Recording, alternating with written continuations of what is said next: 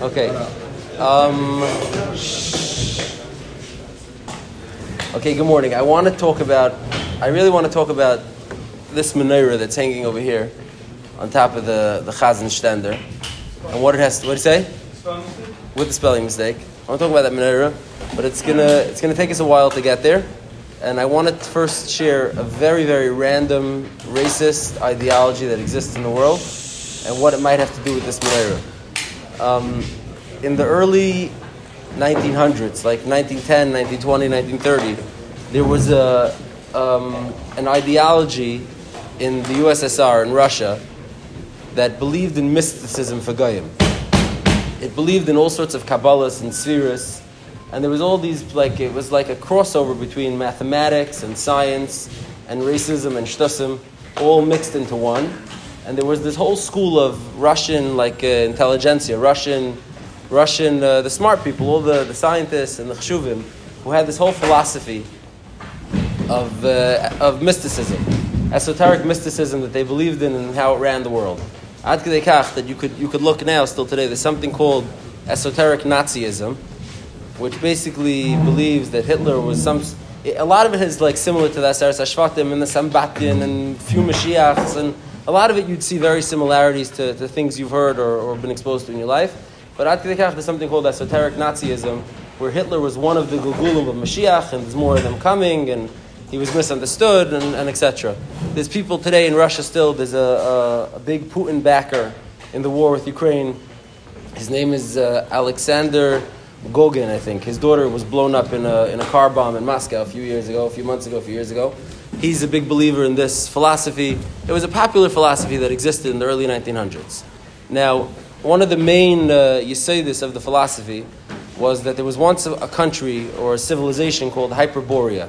Hyperborea was like a super sophisticated civilization that existed already. They may even have had nuclear power, they might have had phones, they might have had watches. There's lots of different conspiracy theories about it. And this, marvelous civilization existed thousands of years ago before the rest of the world caught on. Then something terrible happened and the civilization disappeared. Some sort of nuclear accident happened, the civilization disappeared, and they disbanded into two small groups. One of them went to Mongolia or Tibet, and one of them went elsewhere. And a lot of these scientists were doing similar to people who go on sefiras Hashvatim expeditions, were going on expeditions to try to track down the missing tribe, the missing civilization of Hyperborea. They went to the Mongolian steppe. It's a very inhospitable climate, and they would try to find them. And one of the main Reyatz that they had, that this existed, is that they would buy rocks. Amber is like a type of old rock that preserves fossils in it, and the bugs that were preserved in the amber that they were buying were bugs that could only live in a warmer climate. And as far as the Russians knew, it was cold, from them to that direction. So they assumed there must have once been a civilization that had a different climate, that was able to host different species.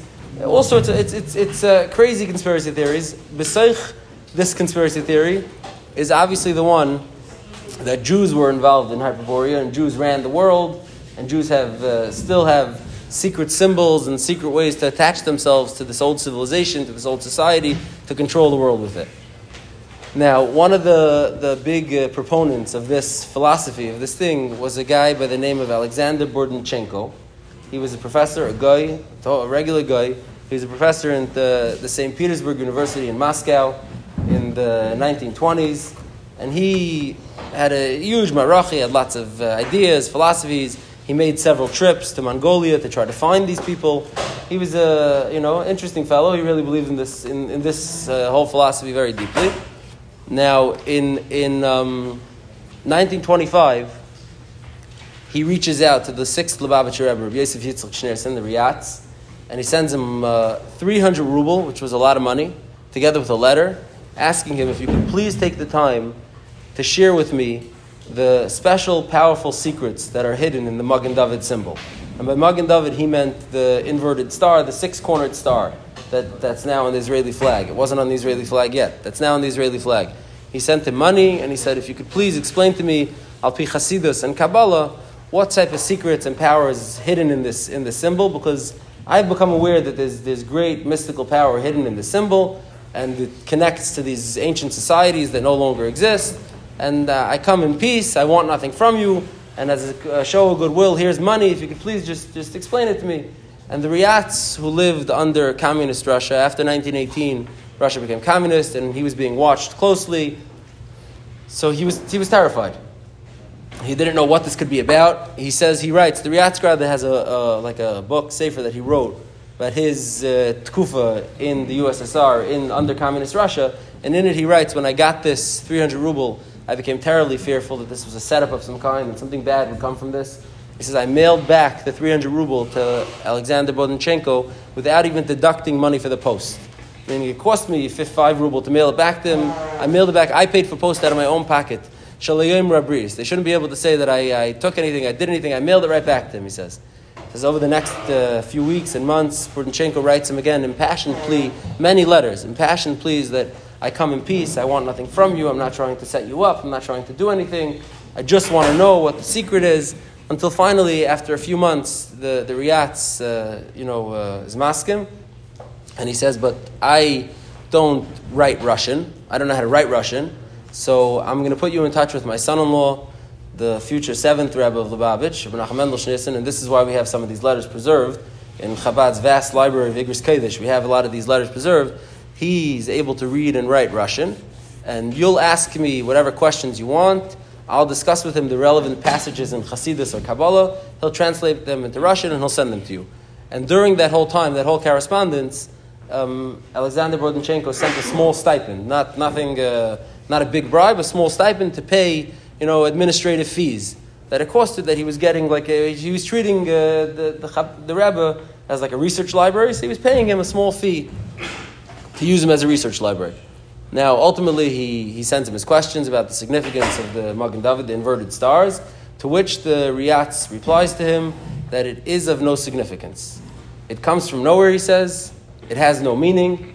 It's certainly not uniquely Jewish, and it's nothing. You're barking up the wrong tree. You've become convinced of a delusion that has nothing to do. He says, the Reyatz writes, it's interesting, he writes, I'm not a Welts Talmud Chacham, he says, but Hasidus I know a little bit, and Hasidus is Kabbalah. So in Hasidus and Kabbalah, I can tell you that there's nothing here. There's no special meaning to this symbol, this Magen Dovid that you're asking me about. Eventually, Bodanchenko persists. He says, I know you don't always tell the truth to non-Jews. You're protecting the secret. He finally agrees that there's nothing here and there's nothing to be gleaned from the Reyatz about the significance of the Magen Dovid. Now, this story has two endings. They're not really relevant to us, but just the lahashlam advarim.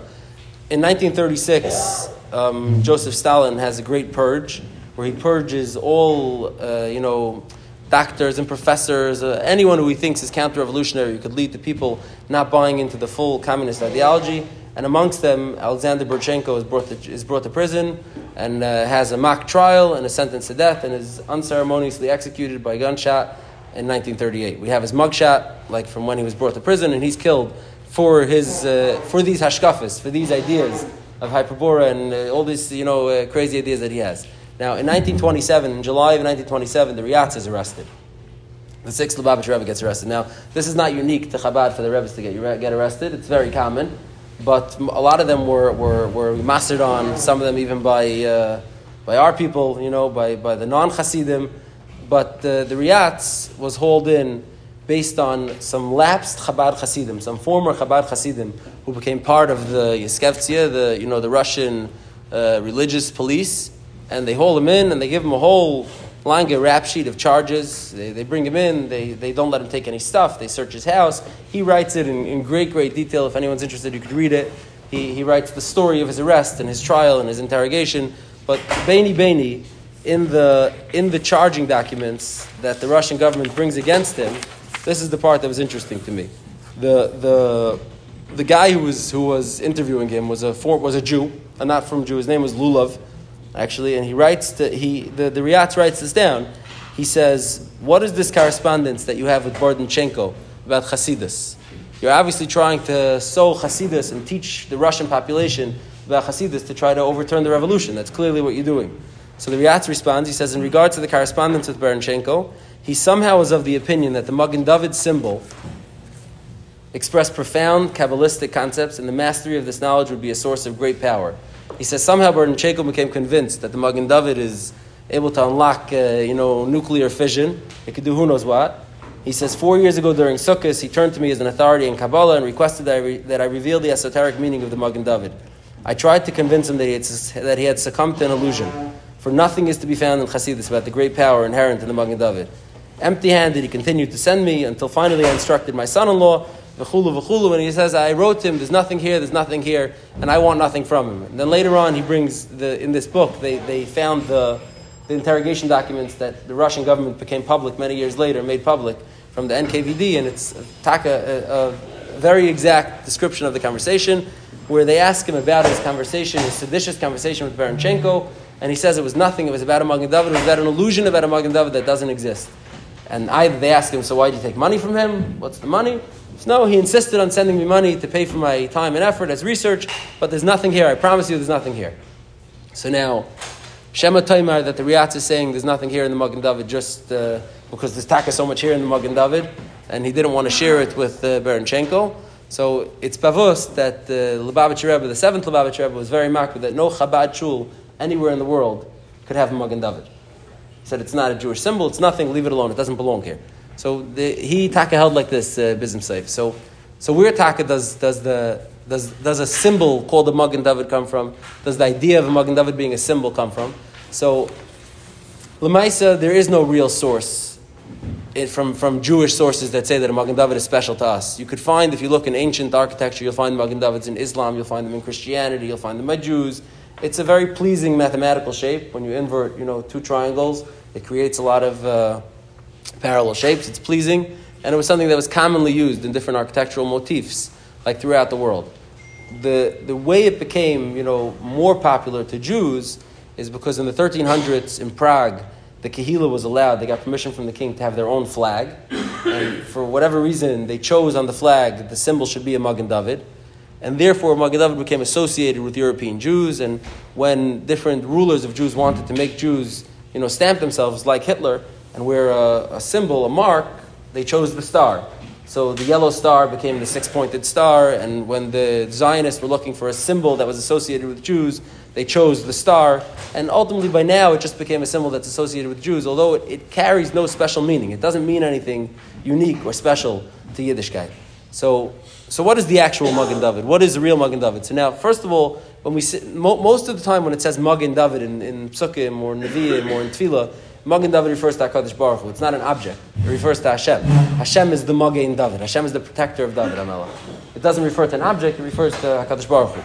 But there is a mascaras that it's referred to as an object, and that's why I want to talk about this menorah. So let's start this way, and this is what it has to do with sefiras haomer. The Shulchan Aruch and Siman Taf Peites brings down the whole seder of sefiras haomer, how one is supposed to count it. Now, Afanor, there's a Magen Avram. It's one line at the end of the Magen Avram. The Magen Avram says, Yesh noeg en loymar, mizmar elikim yechenenenu achar sefira. There is a minig, he says, to say the capital of elikim yechenenenu after sefira. Now, if you read that, the capital that's in there is the capital Samach Zayin in Tehillim, which is the capital of elikim yechenenenu. That's the capital that's in there. Now, the Magen Avram brings it as just a cryptic line, Yesh to say elikim yechenenenu, without going into detail about the way it's set up, the tzura, the meaning. He doesn't talk about all, just one line, a throwaway line, Yesh. Now, the Chak Yaakov, Afanort, and Hilchos sefiras haomer, is very troubled by this. He brings down this Magen Avram. He says, "Noyeg in leimer lekim yechenenenu v'kein kasav Magen Avram v'chadashim mikarav bo." People doing new things have showed up on the scene. V'tfisu nusach hasefira al piseid v'kavanas hasfiras. They've instituted saying sefiras haomer with kavanas and say this. The same thing that they do by akafis with lulav. I'll say the kavanas harizal v'chinidfa say that tefillah. He says they've added all sorts of tefillas and meanings and cheshbainis and things to sefiras haomer and to lulav. He says be'emes. He says and this minig became very, very public and well known in the eyes of the simple people. As if anybody who wants to come engage in like Kabbalistic shemis could just come and do it. It's no kavod for HaKadosh Baruch Hu to have foolish people engaging in kavanas and things that they don't understand, says the Chak Yaakov. The kavod for Hashem is to keep this hidden. Va'atik, and then he brings a tshuva from the Marshal. The Marshal famously in Tshuva Tzadik Chas, we've actually quoted a snippet of it a different time, goes on a whole, how Kabbalah is not for the masses, etc., etc. So the Chok Yaakov was very troubled by this addition, this institution of adding Elikim Yuchaninenu to sefiras haomer. Likewise, the Goyin in Ma'aser Rav, the Goyin writes, they write very clearly that the Goyin was makbid. Sefira was said simply. He said the bracha with the sefira, with the hiratzin sheibanu beis hamikdash, and nothing more. That was the Goyin's minhag in sefira, because the Goyin held this is not for everyone. This is not, these Kabbalistic additions are not for the hamoinam to say by sefira. Now, the Aruch HaShulchan Lamashal, who's much, much later, he writes almost kind of wistfully. He brings the Magen Avram, he brings the rebuttal from the Chok Yaakov, and then he writes, but v'achshav, k'var nespashet ha-minig, and the minig is to say it b'his lahavas u'b'tzibur gadol. Like that ship has sailed. The Aruch HaShulchan writes, like, the ship has sailed. The minig Quran, it is what it is. Same Mishabura again brings it without any vitriol, no negativity. Mishabura brings the minig, there's a minig to say it, and that's it. Because by the time Mishabura and the Aruch HaShulchan were writing, this minig was already well instituted, and there was no, it was out. That's it, the minig was out. The cat was out of the bag.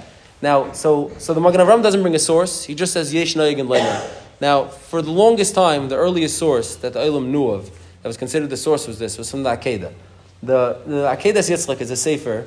It's written on Chumash, but it's be'etzem a sefer that has like everything in it. It's a cumbersome sefer. It's hard to use for this reason, because it's written on Chumash with Hanafim and Simanim. But the Akedah is like a quasi-Rishon, I guess. The Akedah lived right at the end of Spanish Jewry. He actually was kicked out of Spain in 1492. He travels to Italy. He dies in Italy. Rabbi Yitzchak Arama, he writes a sefer called Akedas Yitzchak. It's a huge work. Now, incidentally, in Siman Samach Zayin in the Akedah, which is the same number as the capital, but totally a coincidence, not for that reason, in Siman Samach Zayin in the Akedah, he's the first one to bring this school or this Kabbalistic idea of saying this capital of Elikim Yuchaninenu after Sefira, and he explains it as follows. And I'll read you some of his words. He explains it as follows. Says the Akedah like this. He says he says as follows. I have something, he says, that's ba b'Kabbalah. I know this b'Kabbalah, it's ba b'Kabbalah liyadi. And he says it's to say this capital, Samach Zayin, after Sefira. And I'll explain to you why, he says. He says as follows. He says, Tziyurei, v'hine l'daiti, soid ha'kasav hazeh, these psukim, v'tzayrecha en yanam ha'miyuchasim el ha'smoil, l'siyu ha'pulas ha'yimin, v'tzirasam v'tavnisam, tziyura v'nirshim v'mizmer nichbad u'ma'ula. This mizmer, this idea, it's a whole marach he has over there about the koiches of right and left, al-pi Kabbalah, which maybe if we have time we'll touch on in a second. But he writes, this is all encapsulated in this capital, this mizmer of Tehillim, of Elikim Yuchaninenu, and it's written in a very special way. He says, Hayaminig la'omer b'mei asfira. There was a minig that I'm aware of to say it during the Yemei Asfira, which is Tehillim Samach Zayin, Sheba b'Kabbalah, Shehu Mitzuyer, I have b'Kabbalah that the way it's written, and here's the kicker, Magen Dovid Kidmus menorah. This is the first time we have in a sefer, referring to Magen Dovid. It has absolutely nothing to do with the six-pointed star. It has to do with this. Shehu b'Magen Dovid, Mitzuyer b'Magen Dovid, Kidmus menorah. The way this capital is written down, the school of this capital, is Mitzuri and Magen Dovid b'Nusa menorah. And he says, Shleish Shekani menorah mitzad echad, 3 branches of the menorah on one side, 3 branches on the other side, and you go downward. Elikim Yuchaninenu starts on the right, and the psukim go down, you count them down, l'das aretz, Shleish Shekani menorah on the other side, and he counts them down, and you say all these menorah, all these capitals. Now says the Akedah, why is this capital so connected to Sefira? He says this capital has 7 psukim, like the 7 weeks of Sefira. It's comprised of 49 words, like the 49 days of the haomer.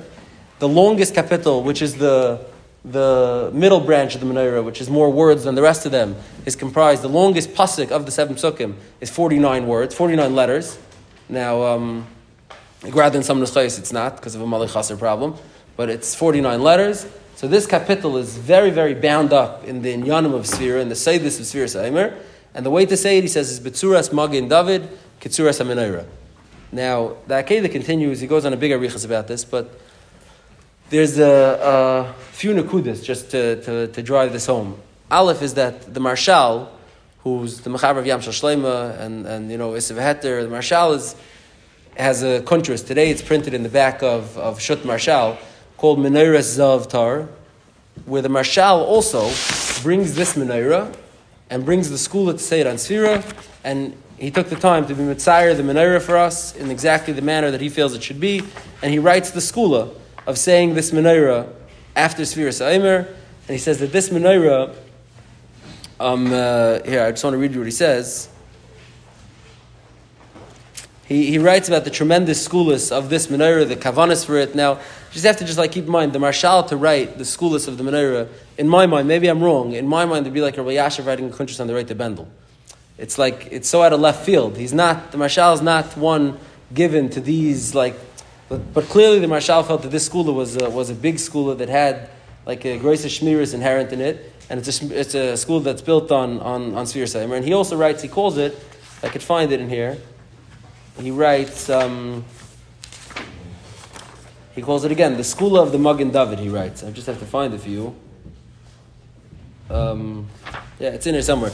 Amongst when he discusses the kavanas and the milas of the skula, he writes the school of the Magen Dovid and he writes more specifically that Dovid Hamelech, he says, when he would go out to battle, had on the inside of his shield, he had these psukim written down, this kapitel tehillim written down in this surah like a menorah on the inside of his shield, and he would go to battle, he would look at these psukim or say these psukim in this special surah, and with that he was able to be menatzeach. So here you have the marshal referring to the Magen Dovid the way we have Magen Dovid, like in our collective conscience. Magen Dovid is like a battle instrument. It's not a Kadosh Baruch Hu, the Magen Dovid. It's like the Magen Dovid, a battle instrument. But it means something totally different. It means the menorah that Dovid Hamelech had there, these kapitel tehillim that were written inside his shield. Now, Mamash Stam, this is just for interest's sake. I'll share this with you. It's a legend. It's hard to say, to believe it, to not believe it. For many years, the first person who was considered to be the originator of this skula for sefiras haomer was the Akeda. Now, the Akeda, if we notice, I read his words out. The Akeda writes, "It's Baba Kabbalah b'yadi." The Akeda writes, "This is not mine. This is something I know. Al pi Kabbalah, I have a menorah that this is what you're supposed to say sefiras haomer time." Now, the Akeda lived in Spain, like we said before the Girush in 1492. He learned by Talmidim of the Ramban. That's his Seder Mesorah, his Rebbeim. Now, the Ramban we don't have anywhere in writing that the Ramban discusses this school. The Ramban has plenty of Kabbalah throughout the Kisvei Ramban, but he doesn't discuss this school of the menorah, the Magen Dovid, this manner. Now, in Tafshin Samach Aleph, they found the Ksav Yad of the Rekeach from Germany that was never published yet. In the Rekeach, from this Ksav Yad that they published in Tafshin Samach Aleph, over there, the Rekeach talks about the school of menorah. And the Rekeach writes the same thing, the Magen Dovid, the school of menorah, all the calculations to say it, ahin aher. Now, I'll just share this. It's a legend, the Mesorah you could call it, a legend that exists. The Sefer Shalshalas HaKabbalah brings down that when the Ramban became Roy and Mukhshar to start learning Kabbalah, he was living in Spain where there was no one who could teach him the Kabbalah. And Kaidua, Kabbalah has to be, Ish mi pi Ish, Rab mi pi Talmud. It's not something you can teach yourself. And Kaviyachal, a heavenly PSA went out. Is there anyone available to come teach the Ramban Kabbalah? And the Rekeach, far away where he was in Germany, became aware of this, heavenly desire that the Ramban should be taught Kabbalah, and the Shalshalas HaKabbalah brings down that the Rekeach's and the Shama, I don't know if this is physical, the Rekeach's and the Shama took on the challenge of going to travel to teach the Ramban Kabbalah, and the Rekeach went and shared the Kabbalah that he was working on with the Ramban. So even though, as far as we know, the Rekeach and the Ramban never saw each other, they lived far away from each other, maybe didn't even know of each other's existence, there is many similarities between the Kabbalah of the Ramban and the Kabbalah of the Rekeach. So there are those who suggest that their true origin of this Mizmor, the Magen Dovid, Mizmor Lekim Yechaninenu that we say after Sefira, that's in the Tzuras HaMenorah, really stems from this Rekeach that we only found out later on, that was B'Ksav Yad. And the Rebbe Yitzchak Aramah, the Akeda, knew it from his Rebbeim through the Ramban and knew it from the Rekeach. Now, I share this just, I don't know, it's been said. It's not mine, so I'll share it. It's been said. I do with it what you want. Now, so this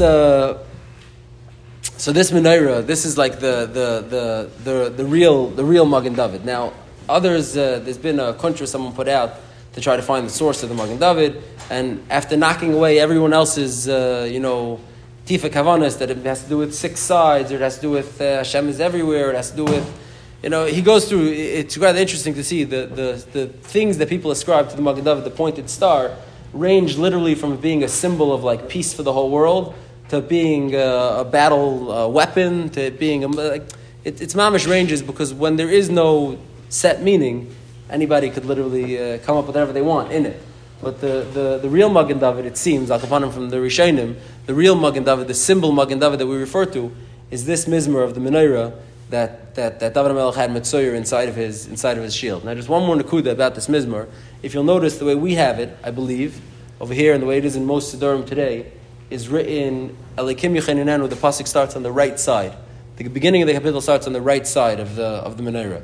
If you look in the marshals that I brought here, I don't know if you'll be able to see it from there, but if you look in the marshals Elikim Yecheninu starts on the left side. Now, it's hard to know, the marshal doesn't write specifically that he believes it's supposed to start on the left side. So it could be that just the printer, inverted it and wrote it that way. It's not muchach that the marshal held that way, lahadya, but the Akedah spends a lot of time explaining why the mizmor of Elikim Yecheninu is very important that it should be written right to left. And without going into it in too much detail, he writes, obviously in Kabbalah and sefiras, there's a big difference between the right side and the left side, and the right is supposed to be moishel on top of the left. It's supposed to lead the left, leiv chacham liyaminoi, which means the leiv chacham is supposed to lead everything the chacham does, and therefore it's important that this mizmor, this kapitel, should be written on the Elikim Yecheninu right to left from the right side, not like it's written in the marshal. Now, Seif David Merishisa, to go back to Chabad for 1 second, the Chabad has a world-class library that they have that they were Yerush from the previous Rebbes. In there, the crown jewel that Chabad has in there is a siddur b'ksav yad that the Baal Shem Tov used. They have the Baal Shem Tov siddur that they got. They bought it. One of the Rebbes bought it later on. In the Baal Shem Tov siddur, handwritten, the mizmor of Elikim Yecheninu is right to left, the proper way. Like and that there's no printer involved. There's no printer you could say who inverted, didn't print. That's written by a Jew, handwritten, not the Baal Shem Tov himself, but written by a Jew, handwritten for the Baal Shem Tov, and that's written right to left, the way the Akedah wants it. Just once more on right and left. Rav Chaim Kanievsky Kaidu has a kuntris called Ish Iter, right, about halachas of someone who's a lefty. It's in Mesechtes Tefillin, on his beer on the Mesechtes Ktanis, in Mesechtes Tefillin, when the halacha is brought down about Iter Yad, Rav Chaim says, once I'm on Iter Yad, let me talk about the inyan of right versus left for a minute. And he has a short hakdama, it's 2 pages, and Rav Chaim generally doesn't talk anything Kabbalistic. He has a 2-page hakdama over there, and he breaks it down into 7 or 8 categories of right versus left. There's right versus left because of the stronger hand. There's right because of left because of nature. If physical, your heart is on the left side, and that's by all humans, and that has nothing to do with being righty or lefty. So there's organs that are on the right side. And then he says there's right over left versus because of Yemin Shel HaKadosh Baruch Hu. Hashem's right side, whatever that means. He says there's right versus left because of sefiras. He breaks it down into different categories, and it's Yedua. The Stipler used to tell people not to hold their hands like this, not to interlock their hands, where you're bringing the left and the right and you're interlocking them together. That's not appropriate. You're supposed to do right over left, because right is supposed to control the left. So in this Kabbalistic symbol, this Magen Dovid, there's a lot of extra zachem that I don't in liasik min the stars b'chlal, but I just thought it's interesting to share that the Magen Dovid is l'chayr not what we think it is, and it is the menorah that's instituted today by Sefira, like the Magen Avraham says, and like the Aruch HaShulchan writes, that today it's a minig that caught on widely. I don't know if it's so popular people say it today or don't say it, but it's a widely dispersed minig in Klal Yisrael. Okay, we'll hold it here.